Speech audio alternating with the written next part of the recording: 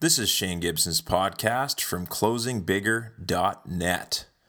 Today I'm going to talk about 10 things that will not change about social media in 2010.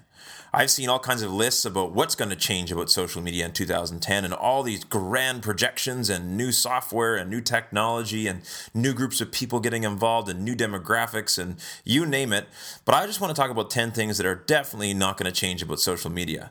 Never will, never have. Actually, they've never changed about the internet, effective use of the internet, actually, as far as a marketing and communications tool. So let's talk about 10 things that will not change about social media in 2010. And I'm going to read through them really quick, and I'm going to run through them individually. So number 1, it's about the conversation. Number 2, it belongs to everyone. Number 3, it can't be controlled, only led. Number 4, it works best integrated. Number 5, it doesn't fit in the marketing ROI box. Number 6, it is an investment though. Number 7, it's never been about the tools, but those who wield them. Number 8, it's not going away. It's not a fad. Number 9, experimenting with your client's money is a bad idea. And number 10, success belongs to the storytellers. So let's talk about these top 10 really quick. And here it goes. Number 1 is about the conversation. So this year, a number of people, small business people, startups, large companies, hopped onto Twitter or launched a blog or started a YouTube channel. And what they started doing is instead of having a conversation, they were screaming at their prospects. So especially Twitter, which is really the tool du jour, so to speak, the popular one today, especially for B2B marketers and the rest of us, it's really a bi-directional communications tool. In other words, the term media is almost immediately misleading for most marketers. They go, oh, media, just like a billboard, just like a direct mail drop, just like an email blast. But in fact, it is more of a bi-directional communication tool. It's always been about the conversation. And in fact, people who've been able to harness and use the web for building network connections and relationships have always known, even back in the day before the visual web, was that the net has always been about helping individuals connect to individuals, share best practices, create community, build relationships, and generate, of course, revenues out of those relationships. But most people forget the relationship part and the genuine connection part and go right from that to marketing blast and give me your money.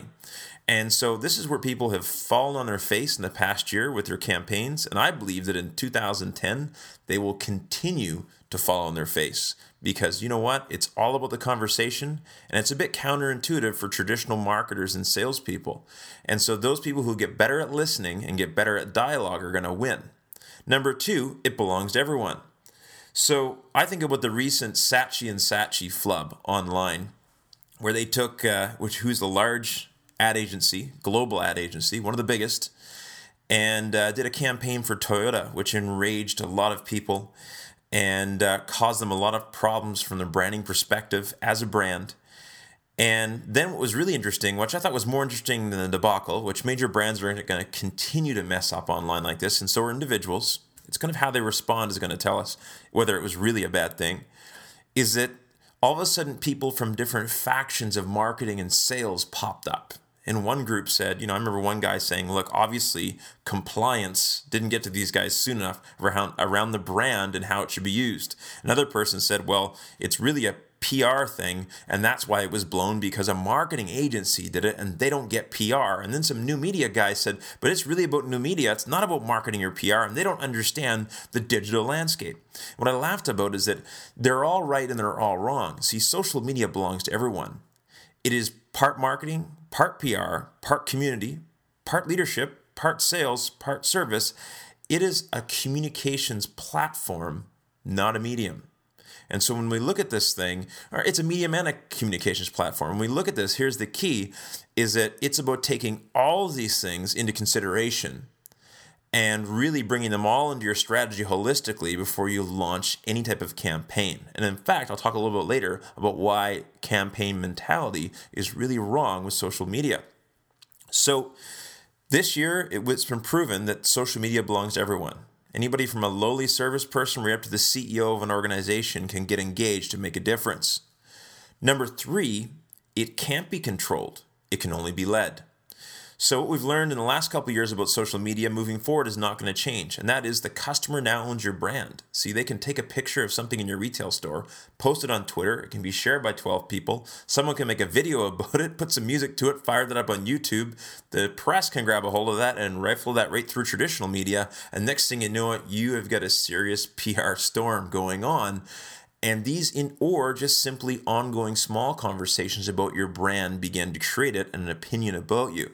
So the only thing we can do is we can no longer control this or stamp it out. We can only lead it. We can lead it as thought leaders. We can lead it by creating unique content, unique information, engaging, listening, and truly, truly getting involved in that dialogue and that conversation.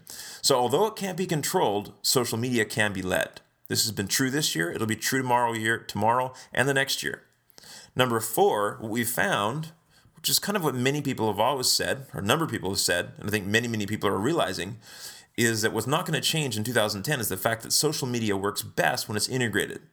So it's not Twitter or Facebook, it's both in most cases. And it's not offline or online mediums are going to kill offline mediums, and offline marketing is no longer necessary. In fact, they're all more powerful. They're integrated. Blends Coffee is a great example. So Blends Coffee has a great social media presence online. In fact, the CEO, George Moan, has been recently interviewed at several media sources, plus guest speaker at many conferences. And one of the reasons why is that they've really had some great success online through social media use. But the reality is that part of it is George has made sure, and his team has made sure it's integrated. In other words, when you go into the physical locations, they're promoting their online brand. In addition to that, what you'll find is that you've walked past 6 Blends locations today, even if you haven't gone in before you see that Twitter update. And even when they're doing their press releases and all these types of things, all of their major online and offline destinations are integrated into that messaging. So the key here is that whether it's a mail drop that Blend still does to invite you to a new store opening, or whether or not it's an online promotion, it's all integrated offline, online, and multiple mediums. So social media works best when it's integrated, and it will continue to do so. Number 5, it doesn't fit into the marketing ROI box, return on investment. One of the reasons why is that relationships take a little bit longer to really see a return on investment or return on relationship out of than a traditional mail drop media campaign or blitz of billboard ads to drive traffic into a store. And so it's about a trust building exercise. Now, there still is an ROI on that, but it's not like a traditional marketing campaign in most cases. In fact, even if you do have a short-term traditional marketing ROI from your social media, what you'll find is the true benefit is the ongoing relationship with that customer in years to come, and often that's forgotten. Number 6, it's an investment. Pretty straightforward. People who think that social media is free forget time. They forget negative impacts on their brand. They forget what it takes to train people and develop and learn. And so it's definitely an investment. But what's great about it, it does cost very little to get started. And through cracks of time and even a few extra hours, we can develop a very powerful set of tools and knowledge to really grow our brand. But it is an investment. Number seven thing that's not going to change about social media, doesn't matter what technology comes along, it's never been about the tools, but those who wield them. So I think about Kyle McDonald, who traded a red paperclip for a house over 14 trades over an entire year. You can go to oneredpaperclip.com and check out the story. What's interesting is that all he used was a Blogspot website, which is a free website, and he used Craigslist, which is another free medium. But these are relatively archaic social media tools compared to what you have today, yet he achieved something that very few have done since then, or actually none have done since then, and was able to trade up just through relationship development and using these two tools. The key is the key ingredient wasn't technology. The key ingredient was engagement and creativity. Number 8, it's not going away. So the big thing you want to know about social media, it was true this year, and it's going to be true next year, is it's not going away. It's not a fad. It's only going to grow and become a bigger part of what we do. It's also going to become a seamless part of what we're going to do. It's going to be integrated more and more into business and the way we consume and communicate. Number 9, and this is a funny one, but I got to remind you, and this is for those of you who kind of do what I do, or do what I do even better, maybe on a bigger scale or a smaller scale, or want to do it. is, man, don't experiment with your client's money. It's a bad idea. In other words, going back to the Saatchi and Saatchi sort of example from number 2, It Belongs to Everyone, we talked about what happened with them in Toyota. The reality is they don't have a huge track record online and social media. And yet they jumped in and they experimented in a rather edgy way with one of their customers' brands, or one of their customer brands, and it jumped up to bite them in the rear end as a result. And so my suggestion is, if you're going to experiment on anything, experiment on your own personal brand. Get out there, try things out, build a following, see what gets results, get a bit messy, make some mistakes, apologize. And once you get it, once you've studied it, once you've associated with people who get it, who've done it, and maybe they'll do some mentoring with you, then maybe it's a good time to experiment with your client's money. But it's really dangerous and it's really easy to ruin a reputation quickly if we're moving into this space without realizing all the implications. Remember, it's not just a marketing tool, a PR tool, a sales tool, or a service tool. It is all the above and more. And number 10, and this is really important, is success belongs to the storytellers. So the people who are most followed on Twitter are either a story unto themselves. You look like an Ashton Kutcher who, he's a famous individual and that works for him, but also he's got a great story and he continues that story. Otherwise, people would unfollow him and find him boring. And so the reality is he's telling a story about his life. From this perspective, even if we drill down more, each individual brand, if we look at Ford and at Scott Monty, why they've had so much success on Twitter is they've been able to weave and tell the Ford story. Actually, if you go to thefordstory.com, you'll see why that site is so engaging. It's not just a static website. It's a site that tells a story and actually grows as their story grows.